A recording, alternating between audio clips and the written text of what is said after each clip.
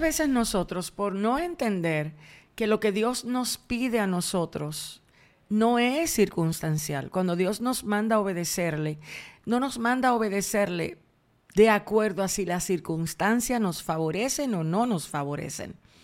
Y yo creo que aquí es donde nosotros hemos tenido un gran conflicto entre obedecer a Dios y el trato en que recibimos de algunas de las personas que nos rodean en ciertos momentos.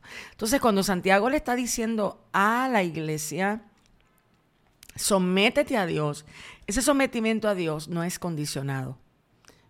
Y esto es parte de lo que a mí me ayudó bastante en mi proceso actual de renovación de entendimiento. O sea, yo una vez entendí por misericordia y gracia que mi obediencia a Dios no era condicionada a lo que el hombre hiciera. Esto trajo una bendita luz a mí, porque allí Dios me enseñó que independientemente de lo que el hombre haga o de lo que el hombre me haga, Él demanda de mi obediencia. Pero la obediencia trae bendición, la obediencia trae madurez, la obediencia trae resistencia, la obediencia trae fe, la obediencia trae entendimiento, trae revelaciones profundas del carácter de Dios. Jesús obedeció cuando no era, yo no sé si usted se puede imaginar lo que Jesús vivió. Y Jesús dice la palabra que por lo que Él padeció, Él aprendió la obediencia. Y la obediencia trajo como un tremendo resultado que usted y yo pudiéramos recibir el gran regalo de la vida eterna. Ese regalo no quiere decir que no le costara a alguien. Le costó a Él. Y le costó justamente por eso, porque Él aprendió la obediencia. La obediencia no es algo simple para la naturaleza humana.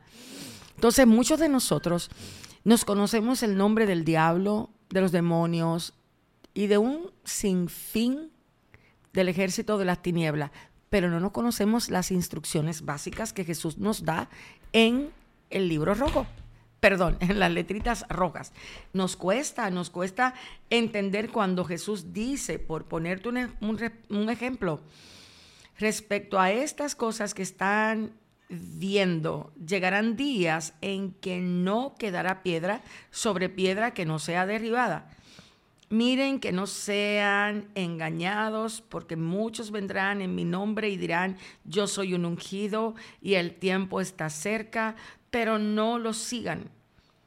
Cuando escuchen de guerras y de conmociones, no se atemoricen. Ojo aquí, ¿cómo le vas a decir a alguien que aunque esté escuchando de guerra, de rumores de guerra, que no se atemoricen? Para tú decirle a alguien eso, tienes que saber que esa persona tiene que tener una construcción mental basada en una confianza en Dios plena. Sobre todo en quién es Dios, no lo que Dios es capaz de hacer. Porque te puedes enfocar en ese momento en que Dios puede detener la guerra. Pero eso no es lo que Jesús está diciendo aquí. Jesús dice, aunque tú escuches, ojo aquí, cada mala noticia casi siempre vienen a través de palabras. Nuestros oídos la escuchan. Y es ahí donde Jesús dice, detente, no temas, no te dejes atemorizar. ¿Cómo lo vamos a lograr?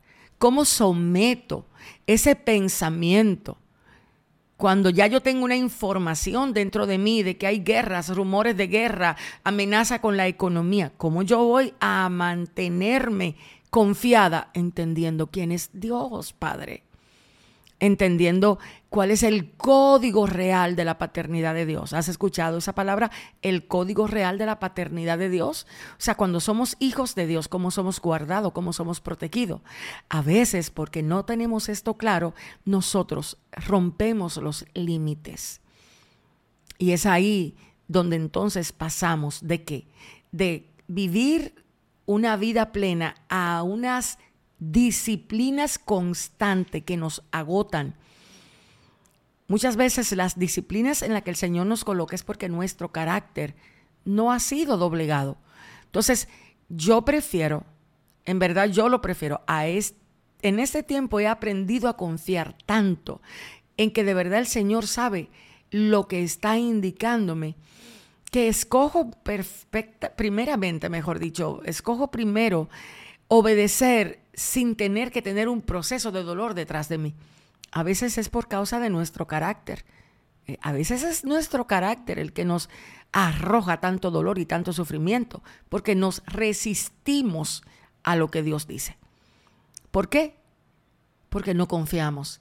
Entonces lo hacemos a nuestra manera y es allí donde dejamos la obediencia y el carácter que ésta trae para aventurarnos a ver si nos va bien haciéndolo a nuestra manera. No es la forma, amada hermana, en la que Dios busca que hagamos las cosas. Es hora de comenzar a confiar. Él dice, sométete. Por eso tienes que pasar tiempo conociéndolo a Él en las Escrituras.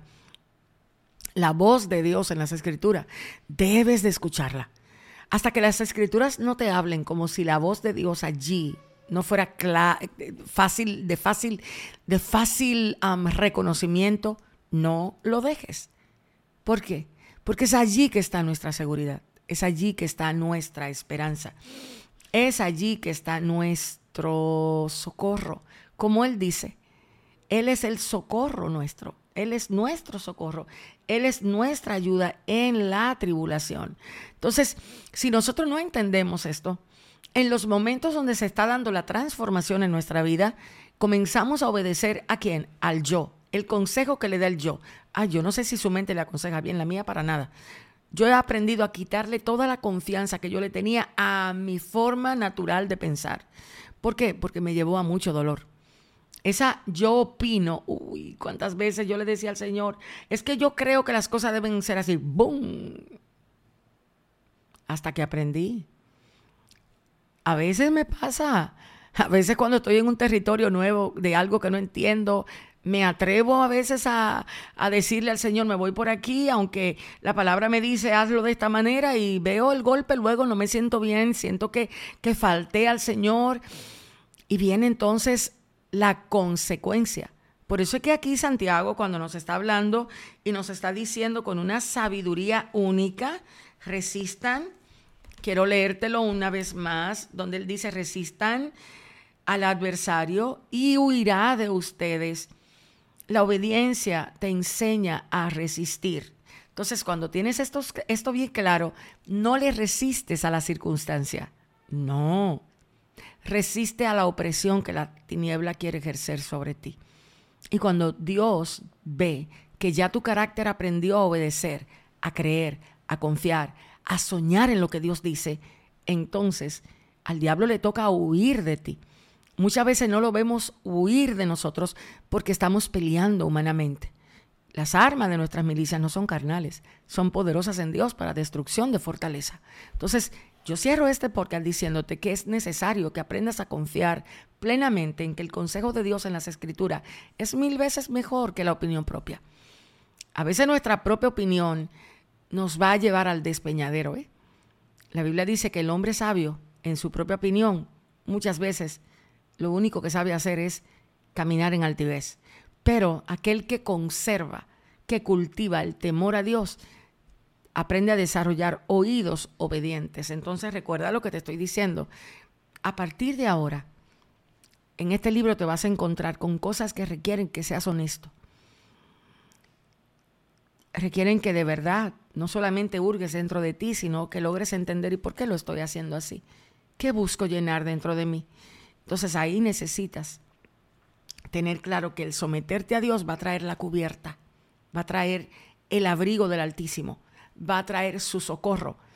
A veces te vas a sentir que no vas a poder y de repente te vas a dar cuenta que sí que pudiste, porque la mano del Señor vino sobre ti, el cuidado del Señor vino sobre ti. Y ahí te vas a dar cuenta cuál es la ventaja del verdadero sometimiento a Dios. Así que muchísimas bendiciones. Nos vemos en el próximo podcast. Pero recuerda algo, someterse a Dios es sinónimo de resistir. Mientras aprendes a obedecer a Dios, la resistencia se vuelve parte de tu vestimenta. Así que muchísimas bendiciones.